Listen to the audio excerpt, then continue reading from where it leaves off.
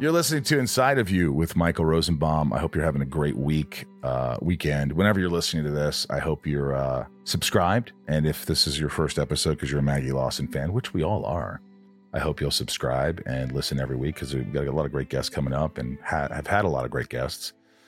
And we really get into it. We talk about life and anxiety and stress and work and just real stuff. We don't bullshit too much here. We have fun, but we don't bullshit too much. And I have a new segment. We have a new segment here on the show called How You Doing? How you doing?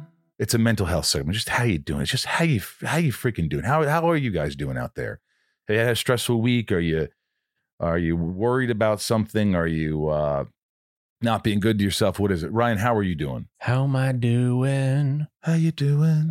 We recorded a lot this week, so that was fun, but at the same time I had to go home and do my other work. Right. So it has been a little bit stressful. Right, that's true. But we do have weeks off where we don't do anything really. Well, we had a intros. lot of weeks off. We did. I didn't do podcasts for a while because we had a lot, what they call it, in the can. In the can. But you're saying it was stressful. All of a sudden there's 5, you're here every day, or we're doing all these podcasts. You got to get them uploaded. Mm-hmm. So it is stress. And it's stress for me too, because I hadn't done them in a while. So I was like, oh shit, do I still have it? It's like not acting in a while. And then you just go, can I still act? And I found out that I could still do it. We had some really great interviews, and I've been a little stressed. I've been, worried about things, and but I try to, and I think to myself, why are you feeling this way? Well, you haven't really exercised this week. Oh, go figure. You're drinking, you're eating like shit. Oh, what's so there's reasons behind everything. And so for me, I'm just like trying to get back on track, trying to eat better, trying to stay off the sodas, staying off the Carvel ice cream sandwich, flying saucers. Oh my God, what are you, 10? Got to stay off the pop of the ice cream. That's a trick question, my friend. But how are you doing, guys? I hope you're doing well out there. I hope you're hanging in there. I know we're seeing the light at the end of the tunnel here with the pandemic, and I hope you guys are being responsible and good to yourselves and loving yourselves. So that's how you doing. So we just checked in with me and Ryan and checking in with you. We're also going to check in eventually with the guests, even though this was pre-recorded. So we can't do that. It's a new segment. If you want to subscribe to the podcast, it's easy. You just go to the on YouTube, Ryan. YouTube.com/Inside of You with Michael Rosenbaum.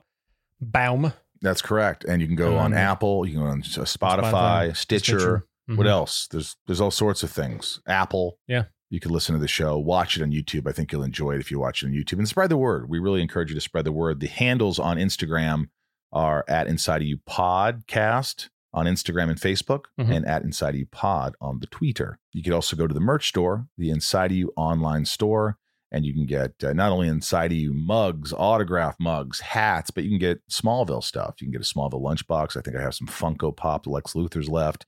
Some Lex Luthor pictures, just a bunch of stuff. It's a fun little site, Inside of You online store. And if you'd like anything from the band, my band Sunspin, go to sunspin.com and you could buy shirts, hats. You can get Zooms with me and Rob. You could book the band. You could do all that stuff. But we got a lot of great merch, and you could do that. This guest, Maggie, is such a sweetheart. And I talked to her co-stars from Psych, and they adored her. So I always wanted to get her on the podcast. And she's not like me, where she just is an open book. She likes to kind of keep things close to the vest. And so I get it. I understand it. But she did open up. She talked about her divorce. She talked about life. She talked about Psych. She talked about a lot of things. And it was really interesting. And she's a very likable person, wouldn't you say? I would agree. I mean, I thought this girl's marriage material. That's what I was thinking. Sometimes my guess, I'm like, wow, this girl's awesome. This woman is awesome. Not this girl. This woman is awesome. She is. She's really great. What did you find most interesting about her? I mean, she's just super nice, and it was nice for her to open up about a lot of stuff. Yeah, I like when people open up. You know how I like that. Yeah. Let's just get right into it. Oh, by the way, before we get into it, make sure you join Patreon. Patreon.com/Inside of You. I'll write you a message. It's a great big family. If you want to help the podcast in other ways, if you're really digging it, you want to get to the podcast, fine. If you just don't, that's fine too. But Patreon, patreon.com/Inside of You. And let's get inside of Maggie Lawson. It's my point of view. You're listening to Inside of You with Michael Rosenbaum.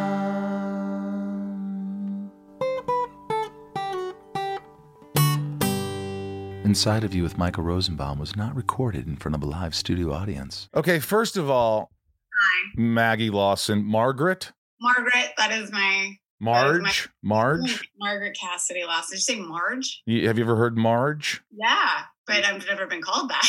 Do you remember in Pee-wee's Big Adventure when he says, "Tell him the large Marge sent you"? You never got that shit in high school?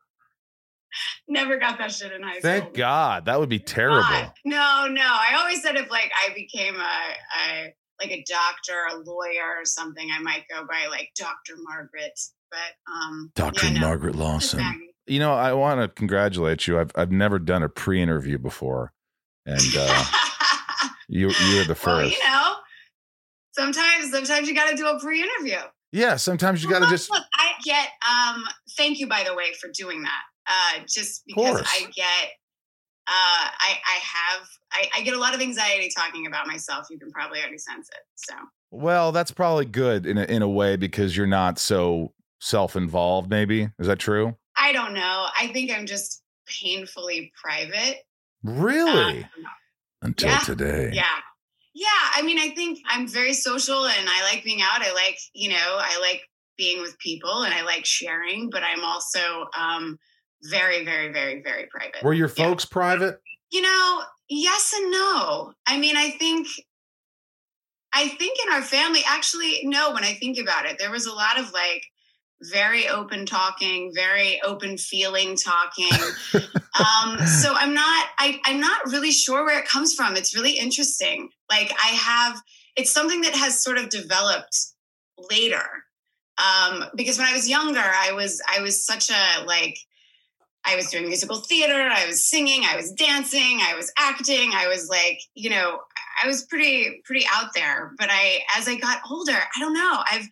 I've been working on this. It's like I'm really comfortable when I have lines and a character to play, but I get really uncomfortable if I'm just not uncomfortable. It's probably not the right word, but I just get really anxious when I just have to. That's normal. I think a lot of people get like that. You said something a minute ago. You said there was a lot of open feelings in your family. What does that mean, open feelings? It was like, I love you, Margaret. I love you too, Mom. What was that? No, but I guess what I'm trying to say, like there really wasn't like a moment or a thing.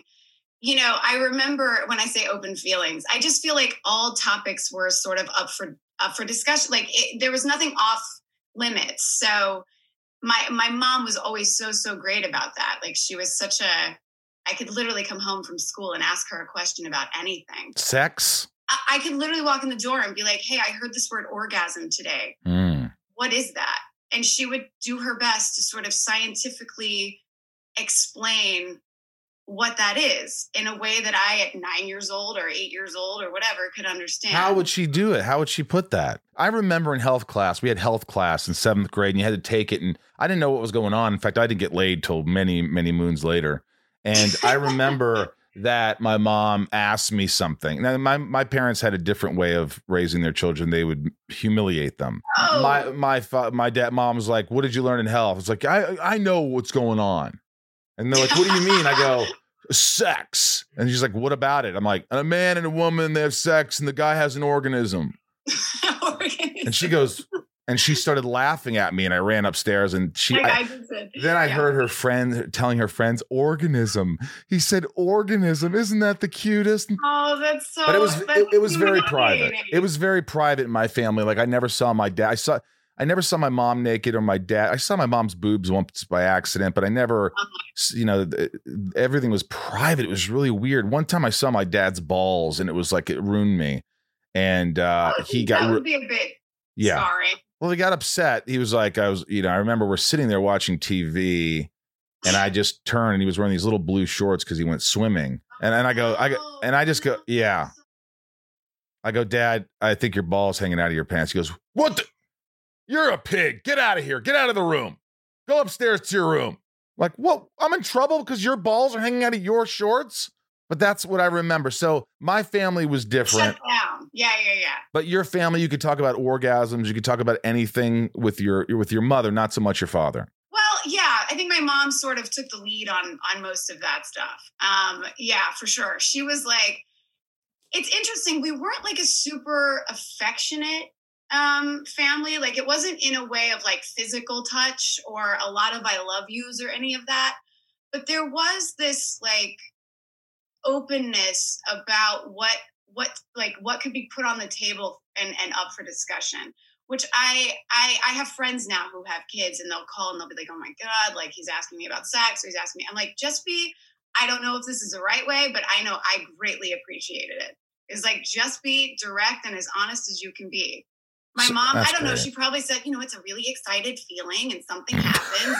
But it was never like talking down to or being condescending. It was always like, just on the level, you can handle it, trusting me with the information. And so it created like that's what I think I mean in like this sort of sense of openness. Like, my mom was so good about like not being shocked at a question or something, like great in a crisis. Wow. Now, was she like very protective in high school, like teaching you about sex and saying, hey, I don't want you having sex? Or was she like, it wasn't a religious family? They were more like open, like they knew you were going to have sex, use a condom, sweetheart. No, it wasn't necessarily like that. I have two brothers, and it was a bit, I think and by the time I was in high school, my parents were divorced, and I think she really tried to protect me even more so than my brothers. Like, they could get away with a lot more. And yes, I think more of I won't say it was it was more like expected, like whether it was getting in trouble or like, I was such a responsible mom, like figure in high school. Really? Yeah. Like, I was always the designated driver, so for me, what I wanted to, like, I'd already started acting. I already kind of knew what I wanted to do. So for me, the idea of like possibly having something come up, such as, my mom was just great at putting all the risks on the table around sex. So it scared the shit out of me, to the point where it's like, I cannot mess this train. I can't mess up this train I'm on right now. So, and that was all sort of like career driven, even in high school.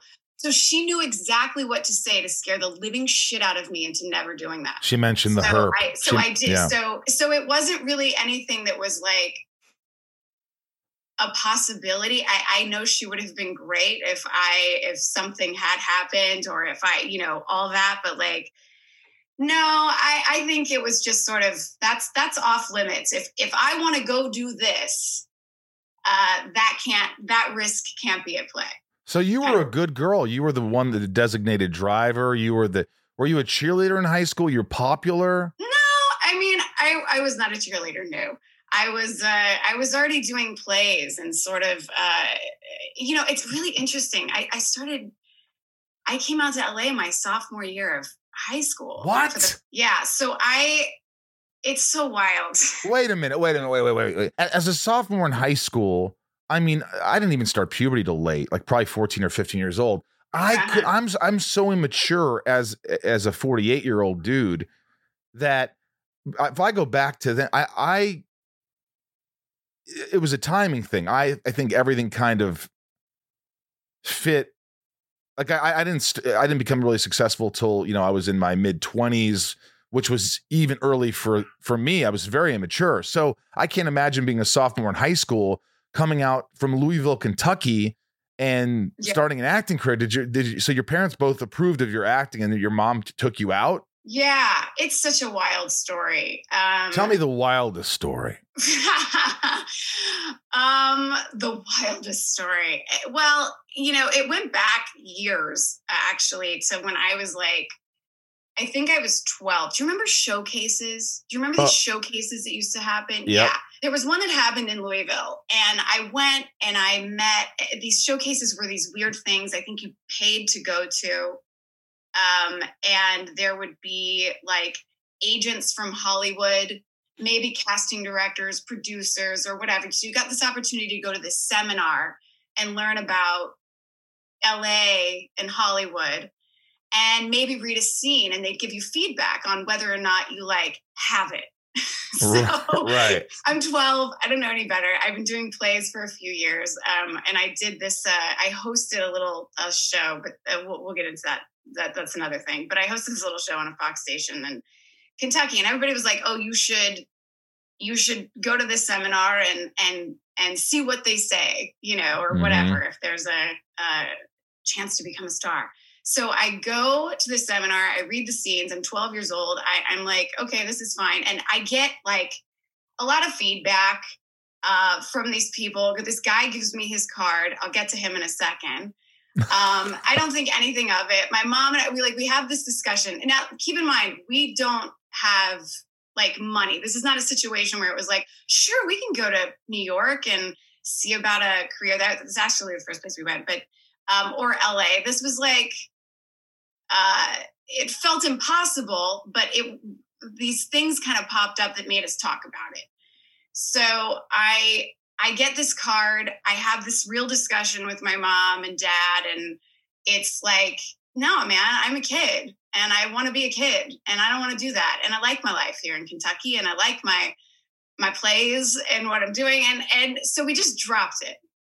And a couple of years later, I'm doing a play, and the director of the play was this guy, John Huffman, who had done a lot of work in LA. Like I knew he went back and forth and he had a lot of like connections, great director, and was a great friend.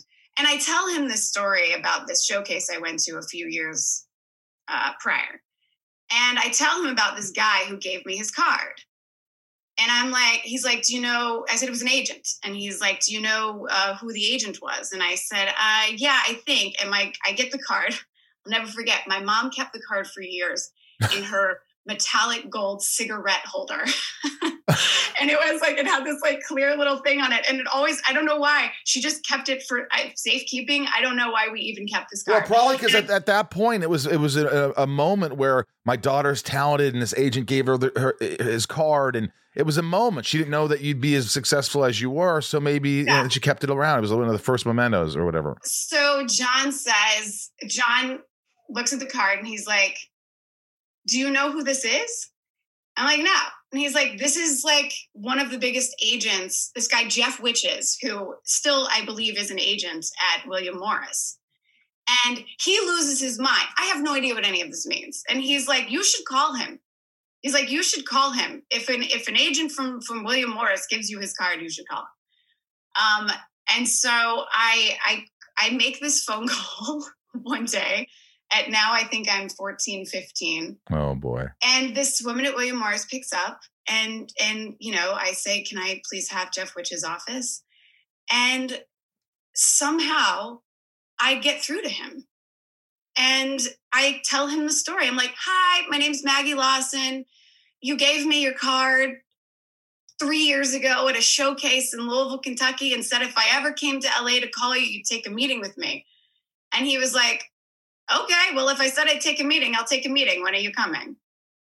And that sort of put the wheels in motion for, I didn't realize that was just a meeting. I didn't know what any of it meant. I just knew I had a lot of people around me telling me this was a really big deal. And so I was like, oh, I guess we should take this seriously. So we start making the plans to come out here. And while we were doing it, this is just a side part of the story that's very, very funny. My little brother reads this article about they're doing a Clueless TV series, and they were looking for Alicia Silverstone lookalikes. Well, my brother's like, Maggie, you got to go. Like, you're going to get this. You got to go. So we now have in our heads that I have to get to LA, or at least get myself somehow auditioning for this series, because we just didn't know any better. And I have this meeting, if I want it, with this guy at William Morris. And it was, I believe, my sophomore year spring break. Every single penny we had.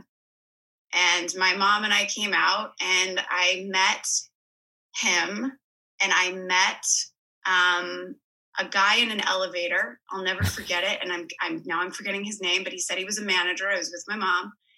Probably creepy, but he put me in touch with this woman, Ro Diamond, who is an agent here. And I call Ro Diamond off this guy had already called her and said, this girl's going to call you. I think you should meet her. It was so bizarre, Michael, how all these things sort of happen. Wow. I meet Ro and she's like, I can't. Well, first I have my meeting with Jeff Witches, who is so sweet, but he's also just like, you're so green. I'm not going to take you on. Come back to me in a few years. Did you mention the Clueless series to him? Of course I did. Which, by the way, was already cast. So that wasn't even a possibility anymore. I'm coming into these rooms like, hi, I hear they're holding auditions. Where can I get my audition for this Clueless TV series? Anyway, I meet with Ro, who's a smaller agency. She sends me to read for a friend of hers, Fran Bascom, who is the casting director of Days of Our Lives, who has since passed. This woman calls Ro and says, the scenes went well, whatever. And Ro's like, I'll represent you if you want to come out. And Ro was my agent for 10 years. Wow. She actually got me a holding deal at Warner Brothers when they gave those out. Yeah. Kind of. Yeah. They used to hand them out, give you some money and put you on hold. Yeah, we'll find you a project. Like 30, I don't know if we can even They never find you anything. Grand, which, by the way, just to give you a clue of where my family was, that was double what my parents made in a year. 30 grand. So we were literally losing our minds. Like, what is happening? Anyway, so with the holding deal, they put me in a show, in a pilot. And meanwhile, I'm going back and forth between Louisville and LA and trying to do schoolwork or whatever. Anyway, and I do this pilot that they told me was sold for 13 on the air. So my family makes this huge decision to come to Los Angeles, only to have us learn when we got here, they decided to not go forward with the show. So now we're in LA. You moved out to LA to do a show that got canceled before you started filming it.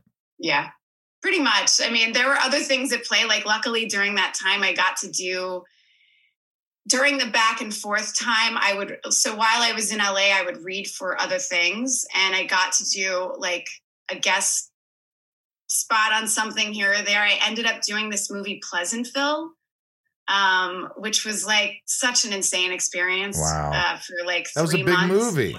Yeah, it was crazy. It was wild. Like I had no idea. It's so wild. I think back on the story now. Anyway, yeah, we literally packed up a Woody station wagon that was not even ours. It was my grandparents. We didn't own a car. And my brother and my mom and I drove to LA. Anyway, that's how we got here. Inside of You is brought to you by Nutrafol. Nutrafol is the #1 dermatologist recommended hair growth supplement, with over 1 million people seeing thicker, stronger, faster growing hair with less shedding. And look, hair thinning impacts a lot of us, myself included. In fact, over half of us will experience hair thinning at some point in our lives. It's not only common, it's normal. Join over 1 million people who are doing something about it with Nutrafol. Nutrafol helps support hair growth from within by targeting possible key root causes of thinning: stress, hormones, environment, nutrition, lifestyle, and even metabolism. Does the craziness of everyday life leave you stressed and shedding? Since having kids, have you started seeing a little more of your scalp? Has menopause impacted your hormones and your hairline? When it comes to thinning hair, there are many possible root causes at play, and Nutrafol helps address them through a multi-targeted, whole-body approach. While many supplements rely solely on ingredient studies, Nutrafol clinically tests final formulations to ensure their efficacy. In Nutrafol's own clinical studies, 72% of men saw more scalp coverage after taking Nutrafol men's hair growth supplement for 6 months, and 86% of women saw improved hair growth after taking Nutrafol women's hair growth supplement for 6 months. While many supplements rely solely on ingredient studies, Nutrafol clinically tests final formulations to ensure their efficacy. In Nutrafol's own clinical studies, 72% of men saw more scalp coverage after taking Nutrafol men's hair growth supplement for 6 months, and 86% of women saw improved hair growth after taking Nutrafol women's hair growth supplements for 6 months. Take their hair wellness quiz at Nutrafol.com for a personalized hair health plan based on your specific possible root causes. With Nutrafol, getting help building a hair growth routine is simple. Purchase online, no prescription or doctor's visits required. Free shipping and automated deliveries ensure you'll never miss a day. You could see results in 3 to 6 months. Take the first step to help you see visibly thicker, healthier hair. For a limited time, Nutrafol is offering our listeners $10 off your first month subscription and free shipping when you go to Nutrafol.com and enter promo code INSIDE. Find out why 4,500 professionals and stylists recommend Nutrafol for healthier hair. Nutrafol.com, spelled Nutrafol.com, promo code INSIDE. That's Nutrafol.com, promo code INSIDE. Inside of You is brought to you by Neurohacker, Qualia Senolytic. I just sent some of this to my mother, and she's starting to notice the differences in herself. And because I noticed my mother was always had brain fog and she couldn't think clearly. And I was like, well, this stuff works for me. And what's great is they weren't even a sponsor when I started using this. Have you heard of Senolytics yet? Well, listen, it's a class of ingredients discovered less than 10 years ago, and they're being called one of the biggest discoveries of our time for helping to promote healthy aging and helping to enhance your physical prime. Your life goals in your career and beyond require productivity. But let's be honest, the aging process is not our friend when it comes to endless energy and productivity. That's why I use Qualia Senolytic. As we age, everyone accumulates senescent cells in their body. Senescent cells may cause symptoms of aging, such as aches and discomfort, slow workout recoveries, hello, sluggish mental and physical energy, hello, associated with that middle age feeling, hello. Also known as zombie cells, they are old and worn out and not serving a useful function for our health anymore, but they could be taking up space and nutrients from our healthy cells. Much like pruning the yellowing and dead leaves off a plant, Qualia Senolytic helps remove those worn-out senescent cells to allow for the rest of them to thrive in the body. And you just take it 2 days a month. That's it. The formula is non-GMO, vegan, gluten-free, and the ingredients are meant to complement one another, factoring in the combined effect of all ingredients together. And they must believe in their product because they have a 100-day money-back guarantee. It's pretty amazing. I felt higher energies. I feel more focused, younger, I have to say, because a lot of these things make me feel younger. I feel more productivity happening in my life, a little more enthusiastic. Help resist aging at the cellular level. Try Qualia Senolytic. Go to neurohacker.com/inside for up to $100 off and use code INSIDE at checkout for an additional 15% off. That's neurohacker.com/inside for an extra 15% off your purchase. Thanks to Neurohacker for sponsoring today's episode. These statements have not been evaluated by the Food and Drug Administration. The products and statements are not intended to diagnose, treat, cure, or prevent any disease. This show is sponsored by BetterHelp. I don't know how many times I have to talk about this, but it's so important. If you're sitting there right now and you're stressed or you're anxious or you have a lot on your mind and you just bottle it up and you don't know what to do, it's going to come out, and it's not going to come out in great ways all the time. BetterHelp has helped me substantially. Ryan here has been using it for a while. And don't you notice when you don't use BetterHelp, when you don't have therapy? Oh, the weeks where I miss a session? Of course, yeah. Yeah, it's like the more you talk about something, even if you don't think you have anything to talk about, things come up and it puts your mind at ease. And we all carry around different stressors, big and small. And at times we keep carrying them around rather than processing them and letting them go. When we keep them bottled up, it can start to affect us negatively. Therapy is a safe space to get things off your chest and to figure out how to work through whatever's weighing you down. Therapy from BetterHelp is helpful for learning positive coping skills and how to set boundaries. It empowers you to be the best version of yourself. It isn't just for those who've experienced major trauma. It's for all of us. If you're thinking of starting therapy, give BetterHelp a try. It's entirely online, designed to be convenient, flexible, and suited to your schedule. Just fill out a brief questionnaire and get matched with a licensed therapist, and switch therapists anytime for no additional charge. I think people think, oh, what if I don't like my therapist? If you don't, you switch them. It's that easy. Get it off your chest with BetterHelp. Visit BetterHelp.com/inside today to get 10% off your first month. That's BetterHelp, HELP.com/inside. Were you a star now in Louisville to the people in your high school, to people around you? Were like, she's in LA. She's got a show. Did you embellish it? Come on. No, I don't think so. There was this part of me that was almost like a little shy about it. Like I wanted to just go home. Like I would go back and forth. I mean, through my senior year, I got to graduate with my senior class in Louisville by doing correspondence. And so when I went home, I wanted to just be like, I almost didn't want to talk about that all the time, even though it was the topic. It was like, no, I just want to go to the game or, see my boyfriend or, whatever. So it was weird. I was really, really shy about it at first. So the show doesn't get picked up and you decide, which is crazy. You decide to stay. We did. Yeah. Yeah. My brother was already my younger brother was in high school and he found a school out here and wait, your whole family moved from Louisville for you to Los Angeles? Pretty much. What? How much? I mean, to me, it was a family decision. That's a lot of pressure, though. That's a lot of pressure. If you don't succeed, Dad doesn't have the $30,000 job, $15,000 job. There was no safety net. There was no safety net. Oh, my God. They went all out for you. That is love, sweetie. It was a lot. It was a lot. It was a lot on us. It was a lot of really...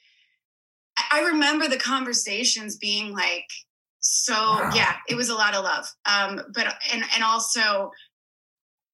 I think in a way, I think all of us were looking toward a better life. And I don't even want to say that it was so bad in Louisville. It was just that there was this opportunity. There was an excitement. And we had struggled a lot and we'd been through a lot at that point as a family. And my mom working, 3 jobs just to keep us in our house. And, we were on and off food stamps for a bit. Like it was a time. And so there was this, Well, what did your dad do? My parents were divorced at that point, right. And he stayed in Louisville. He stayed in Louisville. Yeah. Oh, man. So that was the other thing that, we were all, it is just so wild to think about all of that now and how many people helped us along the way and how many, like, I think about Roe now. I think about this holding deal from Warner Brothers now. I think about just everything that aligned for all of us to be here. It's really nuts. Kind of a miracle. It is kind of a miracle. The chances of survival in this sound like we're going to the Arctic. The chances of survival here in Hollywood. It is like going into the Arctic. Also, my mom was like a single mom. She was like, I think I'm 40. I turned 40. You look, by the way, not hitting on you. I'm just saying you look fantastic. I would have thought 32. Oh, Michael. No, you look great. Is that really good lighting? Because you do look great. Oh God, thank you so much. I feel great. I feel great. That's good. Was a divorce hard for you as a kid? Yeah, divorce is awful. Divorce is awful. Yeah, I went through it too. I went through a divorce. In fact, I've been through, my sister has been divorced 4 times. My dad's divorced twice. My mom's divorced. Anyway, I get that. But how old were you when they split up? 12. Well, that's got to be incredibly hard. Yeah, it was. It's really, really hard. Divorce is just really hard. I went through one myself a few years ago, and I think as a kid, there was a sort of pressure that maybe you want to be. I know for me, I kind of wanted to be everything to both of them. I wanted to help them. That was my feeling. Was like, oh, I want to help. You heal and I want to help you heal. And I want to everybody's hurting. And this, it's just a really complicated, hard thing to go through. But also I think sometimes for the best, as hard as it is, it's not necessarily the unhappy ending. always. Yeah. Do you see signs as a 12-year-old? Because I saw signs when I was a kid and I was like, these people should not be together. I knew that my parents shouldn't be together. So it didn't shock me. What shocked me is that they were together as long as they were. So was yours shocking or was it dysfunctional? Not shocking at all. I think I remember sort of thinking like, I was surprised it hadn't happened yet, but I think there was, I remember they separated once when I was about 8, and I was so devastated that I don't have a ton of memory from it. I just remember like my brain exploded, and I remember just being so overwhelmed at that thought. And I actually think my reaction is one of the reasons that they were like, okay, we need to smooth this over for now. You were so devastated that your parents probably got back together. That was probably the reason. I was probably the reason that they were unhappy for 4 more years. My God. Yeah. I mean, that's tough, but they both supported your endeavors. They both supported you going out to Los Angeles. And I think for the most part, they were both always, I mean, I always felt that support. I mean, I did plays from the time I was 8 years old. And that was always the one thing. And I'm so grateful. I look back on it now. I just think about it. It's so wild when I think about my mom being my age and having like teenage kids and making a decision to go to Hollywood with them. It's so wild. But there was this feeling that even in everything my family went through and the struggles that we had, that we could still do anything, like dream big. That's nice. And so I for that, I'm just incredibly grateful. Like nothing was off limits. It's sort of that same thing. Yeah. Do they talk still? Were they friends? Did they talk? No. Nothing. Yeah, mine don't either. In fact, I always have this fear at my wedding. I'd have to have 2 different weddings because it'd be so uncomfortable to have them both in the same room. And I really have. My therapist is like, "Why are you talking? You're not even in a committed relationship, let alone married, and you're fucking worried about your wedding and your parents being there. What? This is anxiety out the ass." I was just about to say, Michael. I know. Well, that's next level anxiety. I have it too, though. I think about things like that all the time, and it's like, oh my God, wait, this isn't even a real scenario. Do people think? Because I think, when I get married, it's going to be forever, and I'm not going to meet someone that I'm not going to be in love with, and then is this how you felt? Obviously, you got divorced, but like most people do get divorced. A lot of people, it's not like the 40s where everybody stays together because society says you should. Did you feel like this is forever? Is that how you feel when you get married? Yeah. It's amazing how things just can turn around so quickly, though. Yeah, it is. That's and how do you do that? What is it? Certain things you just see as you go and you go, wow, I was wrong. This wasn't as right. Maybe I had blinders on. Whatever it is, what is it? I kind of wish I knew. I guess maybe there are. In hindsight, always, I think we can connect some dots that maybe we didn't want to. And I'm not just speaking about in marriage. I would enter any relationship hoping that it's forever, right? Yeah, sure. So it's not even just in the marriage. It's sort of, and I think that is probably just a part of our situation happened very fast. But I think in the getting to know process that, we all have, I don't know. I think we discover you peel back layers and we show our, true all colors. Of our sides, I guess. And I don't know. I think you just have to hope that wherever that person is on their journey and the tools they have in their toolbox, that you can sync up with where you are in your journey and the tools you have in your toolbox. Yeah. Because it's not necessarily anybody's, I don't know. It's sort of, I don't know if that totally makes sense, but like we are just sort of where we are and we just keep growing. And I think in the growth, maybe that's where it can get a little tricky. This is very educational for me, because, I always think about, oh, will I ever get married? And then, I jump ahead. And I'm like, well, I gotta, if someone isn't, if I marry someone who doesn't have anything, which is fine. I've dated a lot of women who either don't have it together or have it together. It's one of us has it together. I never have it together. But financially, you might say, how do you ask for a prenup? And then I think, here's how I would do it. I would say to the person, I think we should sign a prenup. What do you mean? Oh, so no, this is because it's not that I'm worried about me falling out of love with you, but what if you fall out of love with me? Yeah. And that's more likely to happen. That's funny. I mean, look, I also think at this point, we're not babies. We're not like, No. So and we've both, so you've been divorced as No, well. I haven't. I haven't been married or anything. No.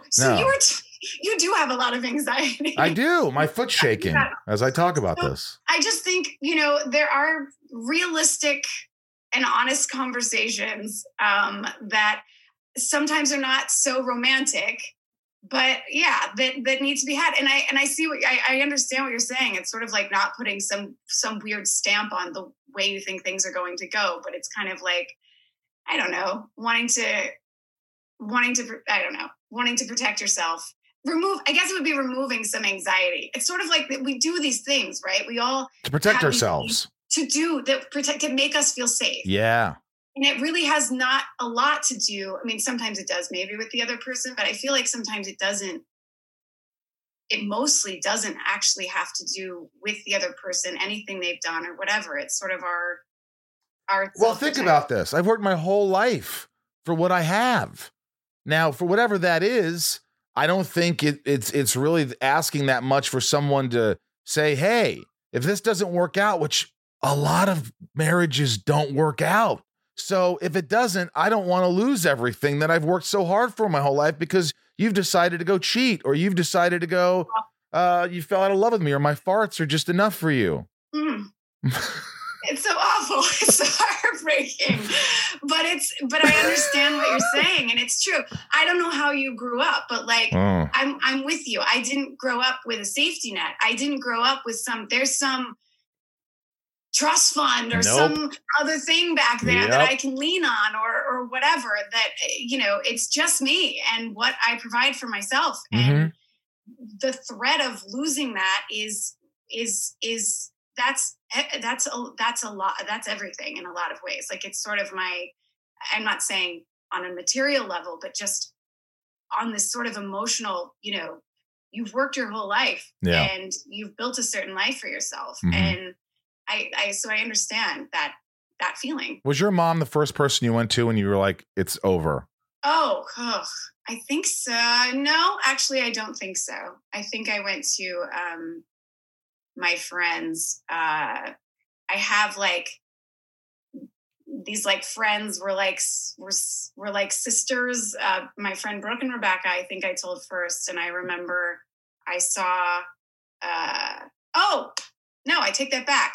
The first person I told was my little brother. And how did he respond? Also a great person in a crisis. Very, very, very calm and protective. It's funny. He's my younger brother, but I think he's always had a bit more of the older brother protective thing. We're 13 months apart. We were raised basically like twins. So he was my first phone call. I remember. Marriage feels like it's something that no matter whose fault it was or whatever, you probably feel like a bit of a failure, right? Totally. And it's like, how do you deal with that? Like, how do you bounce back? I mean, you're resilient. I don't know. I think everybody's, again, have their own experiences and their own journey. I think for me, it made me look at myself hard and be like, I've been very, what should I say?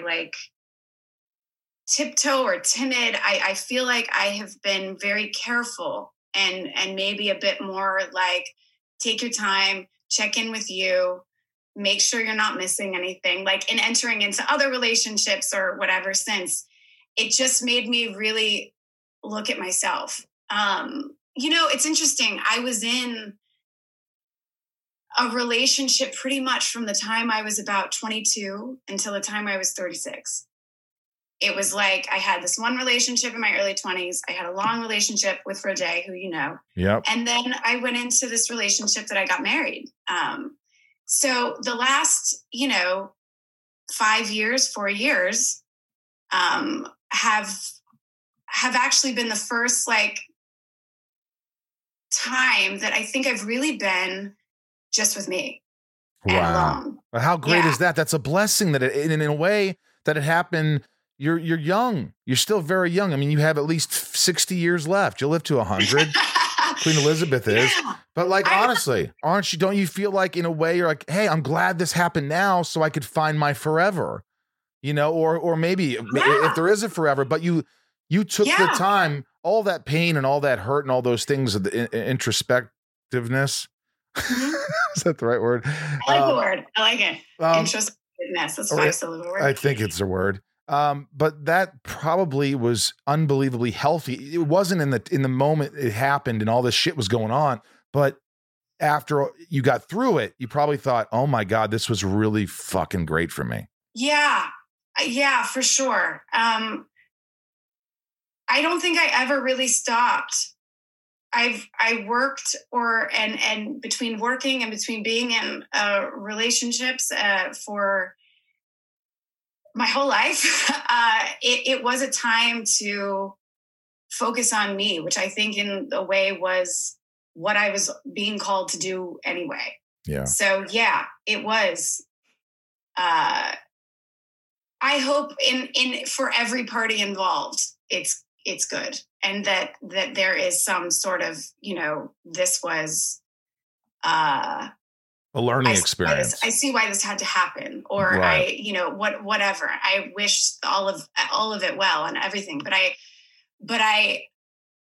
have been really grateful to have this time over the last few years, and honestly, in this pandemic, which is probably very weird to say because it's been such a horrible time, to sort of pause, and maybe look at stuff that I enlightening. It's tough to be alone. It's tough to be. I mean, you're someone who's been in relationships most of your life, and I've been single a long time. I mean, I've been in relationships, but the pandemic, as much as it's been terrible for so many people, and so really bad. Obviously, I say that earnestly, but for me, it's really been a time like, oh, Tom and Deneen can't come over and hang out with me. Oh, Rob, so it's just it's a tough time. But being alone has helped me deal with my anxiety, deal with a lot of these things that have been weighing on me for a long time.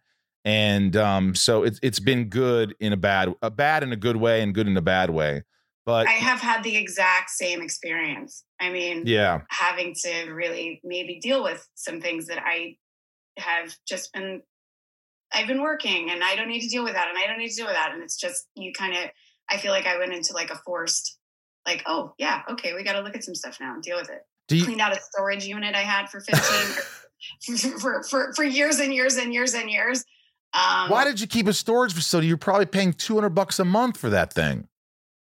Really? Wait. That's a lot. You're spending a lot of money on storage. Why? I mean, in most of that shit you probably forgot about. Am I right? Yeah, I think most of that shit I didn't want to deal with or look at. It was 15 years of life. I mean, the storage unit was the size of a small apartment in New York. It was crazy. Oh my God. And I've been living in a building for the last few years, or had been.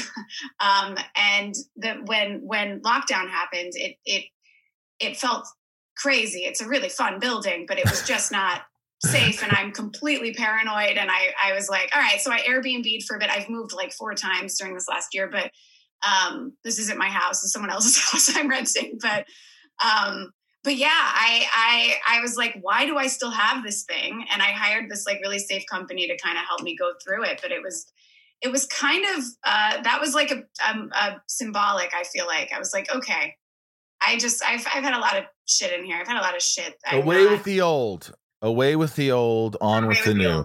New beginnings. Inside of You is brought to you by Shopify. You know I use Shopify. You guys go on the, Inside of You online store and you see how easy it is to navigate for you. It's so amazing. Shopify, I can't think of anyone else that would do this the right way like Shopify does. Shopify is the global commerce platform that helps you sell at every stage of your business. From the launch your online shop stage to the first real life store stage, all the way to the did we just hit 1 million orders stage, Shopify's there to help you grow. It's so easy to navigate. And when you want to add discounts, like for instance, I just had a discount where I put Michael 15. And that was my discount code. How much of a percent? 15% off the total order. Easy. Adding products. It's so easy. You put a picture. You just upload a picture. You put a description. It does everything for you. And the analytics are so easy to use.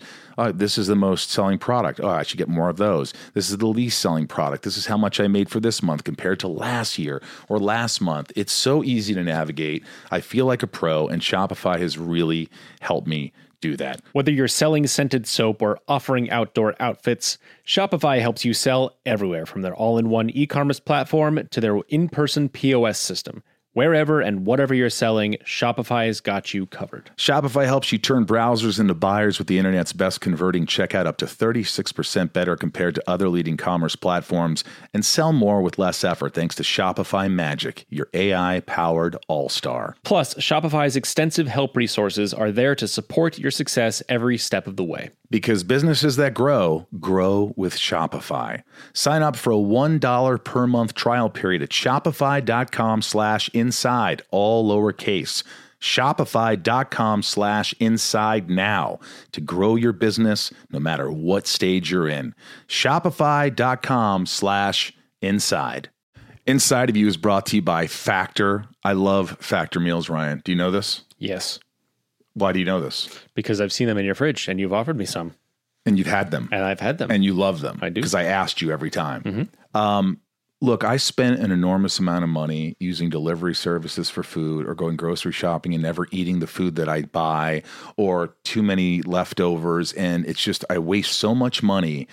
And, Factor Meals has really changed my life in a lot of ways, because they have so many different meals, like 35 different meals, more than 60 add-ons to choose from every week. And it takes just 2 minutes. So it doesn't matter how busy you are. It's 2 minutes to cook this stuff. You always have time to enjoy nutritious, great tasting meals. And that's what Factor does. I just can't get over all the things they have, like filet mignon, shrimp, blackened salmon, their breakfast items, everything, dessert. It's perfect for my lifestyle, and I think it's perfect for a lot of lifestyles. You can crush your wellness goals this May with dietitian-approved meals and ingredients that you can trust. Keep kitchen time to a minimum. Factor meals are ready in 2 minutes. No shopping, prepping, cooking, or cleaning up. Enjoy effortless support for your lifestyle. Choose from 6 menu preferences to help you manage calories, maximize protein intake, avoid meat, or simply eat well balanced. Warm, sunnier days are calling, Michael. Well, yes, they are. Fuel up for them with Factor's no prep, no mess meals. Meet your wellness goals in time for summer thanks to the menu of chef-crafted meals with options like Calorie Smart, Protein Plus, and Keto. Factor's fresh, never frozen meals are dietitian approved and ready to eat in just 2 minutes. It's pretty incredible. Head to factormeals.com/inside50 and use code inside50 to get 50% off your first box plus 20% off your next month. That's code inside50 at factormeals.com/inside50 to get 50% off your first box plus 20% off your next month while your subscription is active. Factor Meals. Like, you seem like, you tell me a lot of these things, but you seem really together. Like, I see that mom-like figure back in high school where you're driving your friends around and you're doing this. And maybe that's sort of like, what I gather. I'm not a therapist, and boy, I need one more than ever, but I have one. He's great. She's great. I have 2. But do you think maybe your whole life that you've almost been that maternal figure in a lot of ways to so many different people and been the strength that no one's really been the strength for you, and you've never really collapsed into someone's arms and really been vulnerable in a way that, you know, because I feel like in a lot of ways I'm always helping everybody else.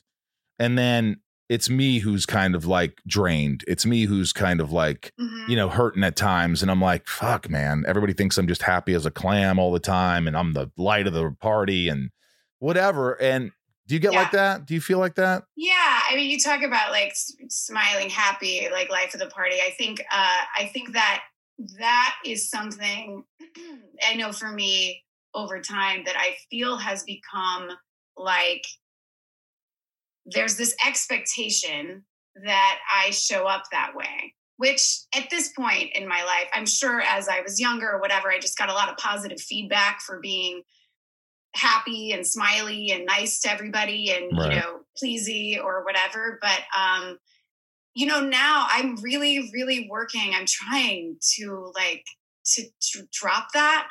Because I think what I'm realizing as I get older, yes, that feeling of sort of wanting to be strong and be there for other people.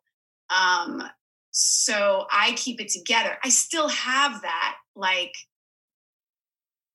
maybe this responsibility feeling almost of like, I can be the safety net that we didn't have. I can be but we're all adults.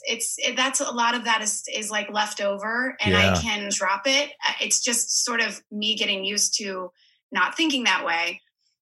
But it's really hard for me because I feel an expectation, or maybe I've made it up in my head that I come off a certain way. I need to be a certain way to maybe be accepted or whatever. That's just the way I'm expected to show up. That it almost sometimes is like, unless I can show up that way, I'm not going. Instead of just showing up where I am. So that's my shit that I have to drop because nobody's asking that of me. Right. And the people of my life, you know, now, but I think it's part of the reason, like I have a ton of social media anxiety. I have a lot, just like even I talked about sharing my life or talking. And I think a lot of it kind of comes from that. Yeah. I asked James Roday, I text Dulé and Roday, that rhymed. Dulé and Roday. So I just said, hey, anything I should say to Maggie? I'm interviewing her. She goes, no, just have fun. She probably won't get too deep or personal. Not really her jam, but she's awesome. Yeah. So that's what you just said. So he knows you. And then Dulé says, just seeing this, tell her I love her, I miss her, and I can't wait for us to all suck it again. Wow. So there was that. Yeah, I miss them. I think he was talking about the acting thing. Let's just suck it again. Let's rock this shit. We say that it's a thing on site. Oh, it is? Suck it. Yeah. Oh, I should know that. Suck it again. But Roday knows me really well.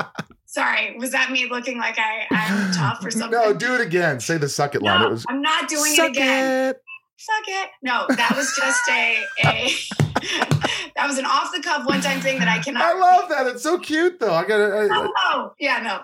But your anxiety. I love that Roday said that. Wait, did you reach out to Tim? Tim would have. Omenson, I should have done that. Tim is a magnificent guy. And boy, did you listen to the podcast with us?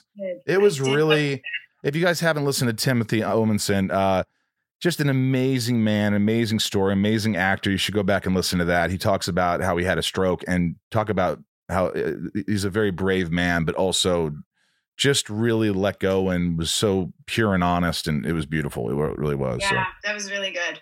You were so great with him. Well, you know what? It's easy when people like yourself. You're easy to talk to. We learn a lot from this. I'm very interested in this. Like you're very good at it. Well, thank you. I love doing it. So I appreciate that. So thank you, Maggie. What do you do? Do you deal with anxiety? How do you deal with anxiety? And what kind of anxiety do you get? What gives you anxiety? Oh, everything. This podcast gave you anxiety. Totally. I turn down podcasts, just so you know. I don't do them. I've had people reach out. It is a big deal. And so I get very nervous about it. So I sometimes am, but I wanted to do this, and you I've known you I haven't seen you in a long, long, long, long time, but I've known you for so long, and I've listened to your podcast, and this was, to be honest with you, a little bit of a like, just do it, Maggie. Step into it, Maggie. You can do this. I'm so glad you did. Just so you know, it is really hard for me to talk about myself or to sort of reveal these things. But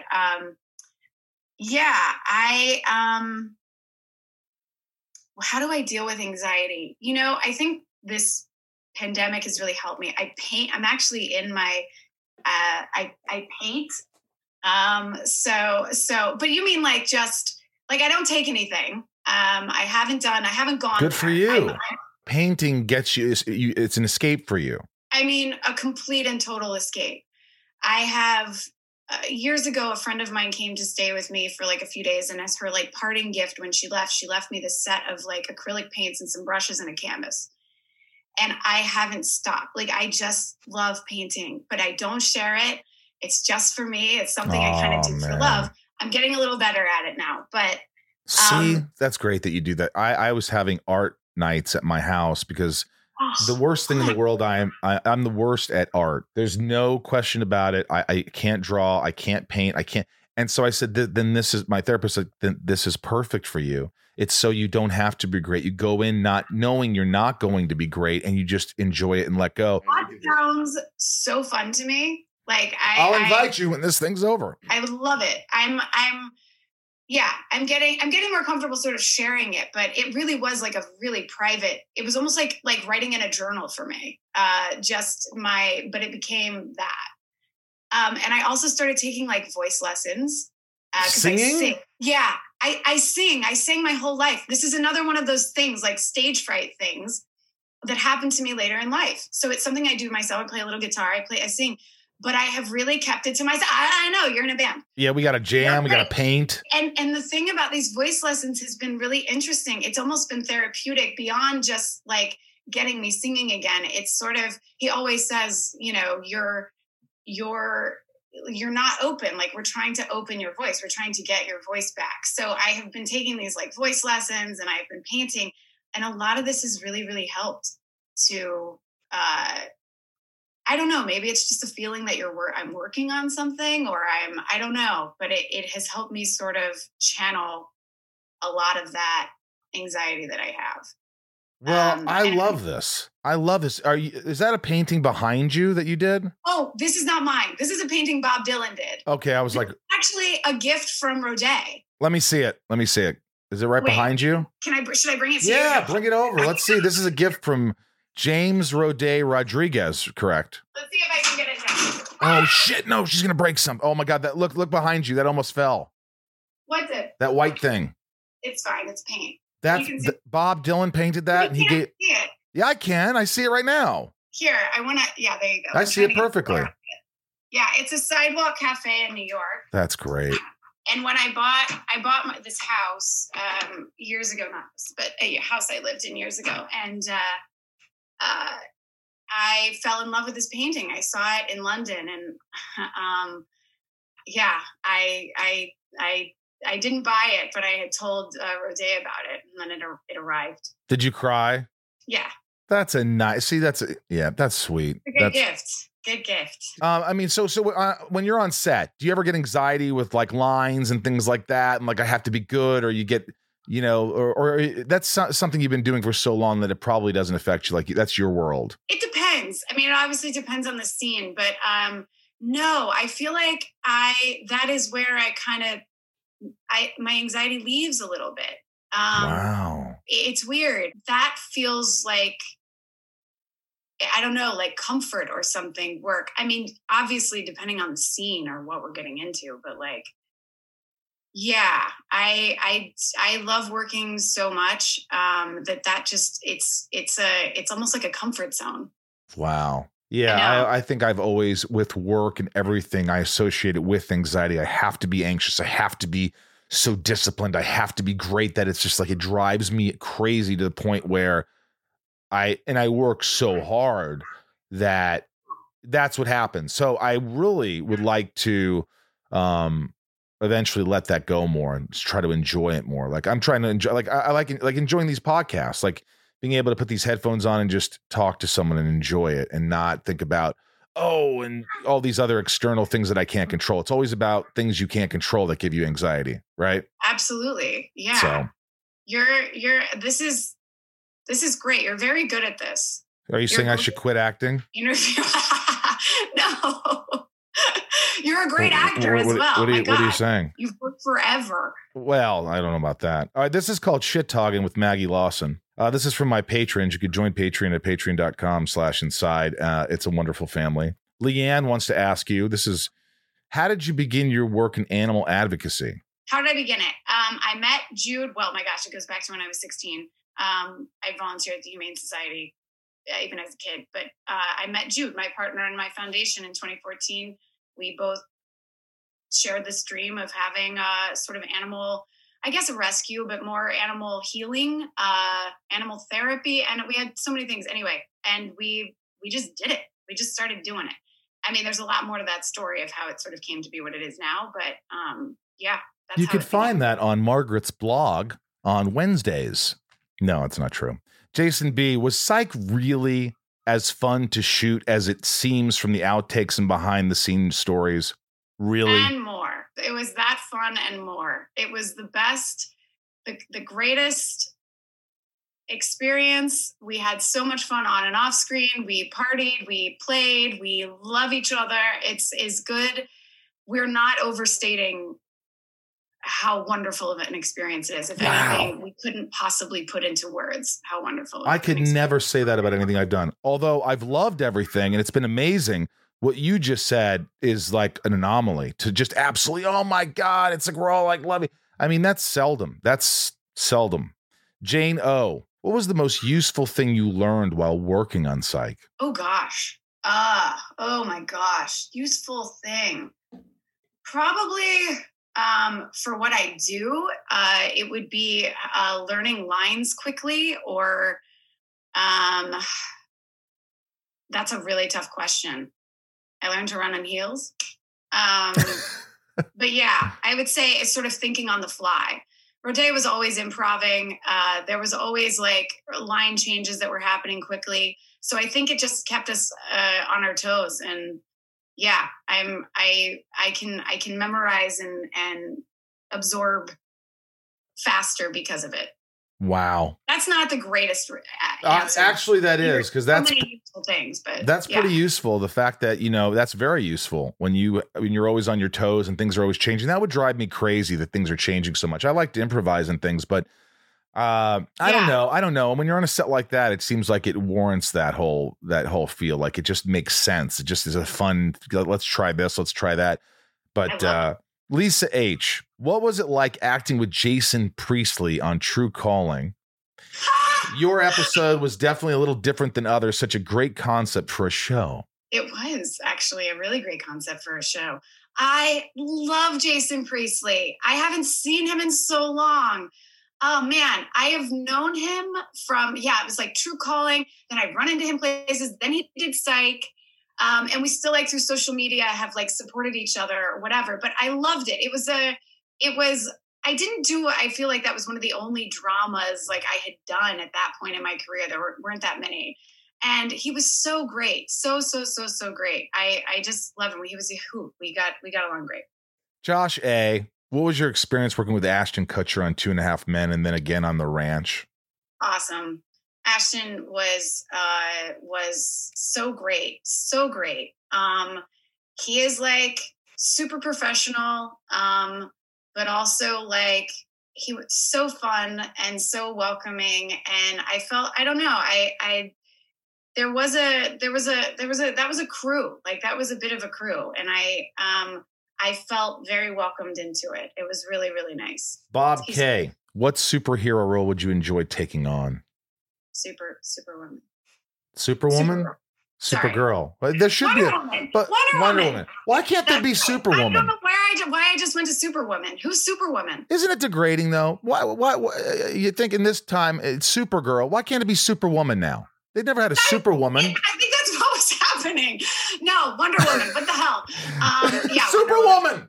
Is it tough? Because I've had this happen to me and I ask, when a series like Outmatched with Jason Biggs, when it gets canceled, were you guys really disappointed? Did that bother you? Or it is a heartbreak that it's weird. I've had shows get canceled and it's like, I could see that coming, or we were done. I'm still not over it. In fact, Jason and I were just texting yesterday. It was such it had the same feeling of like the way I think Psych felt in the beginning of like lightning striking and everything worked. So it was like, okay, this is the first time I've had that feeling again of like every single thing here works. I love him. Do you know Jason? I've met him a couple of times. He's really sweet. I just love him so much. I loved everybody on the show so much. And yeah, that was a news we got, I guess like last May. That was very shocking. That was not what we expected to hear. So I'm still healing from that. Yeah. You were on Smallville. I was a long time ago. We didn't have any scenes. No, we didn't have any scenes. What episode was it? Do you remember? No, I just remember my character.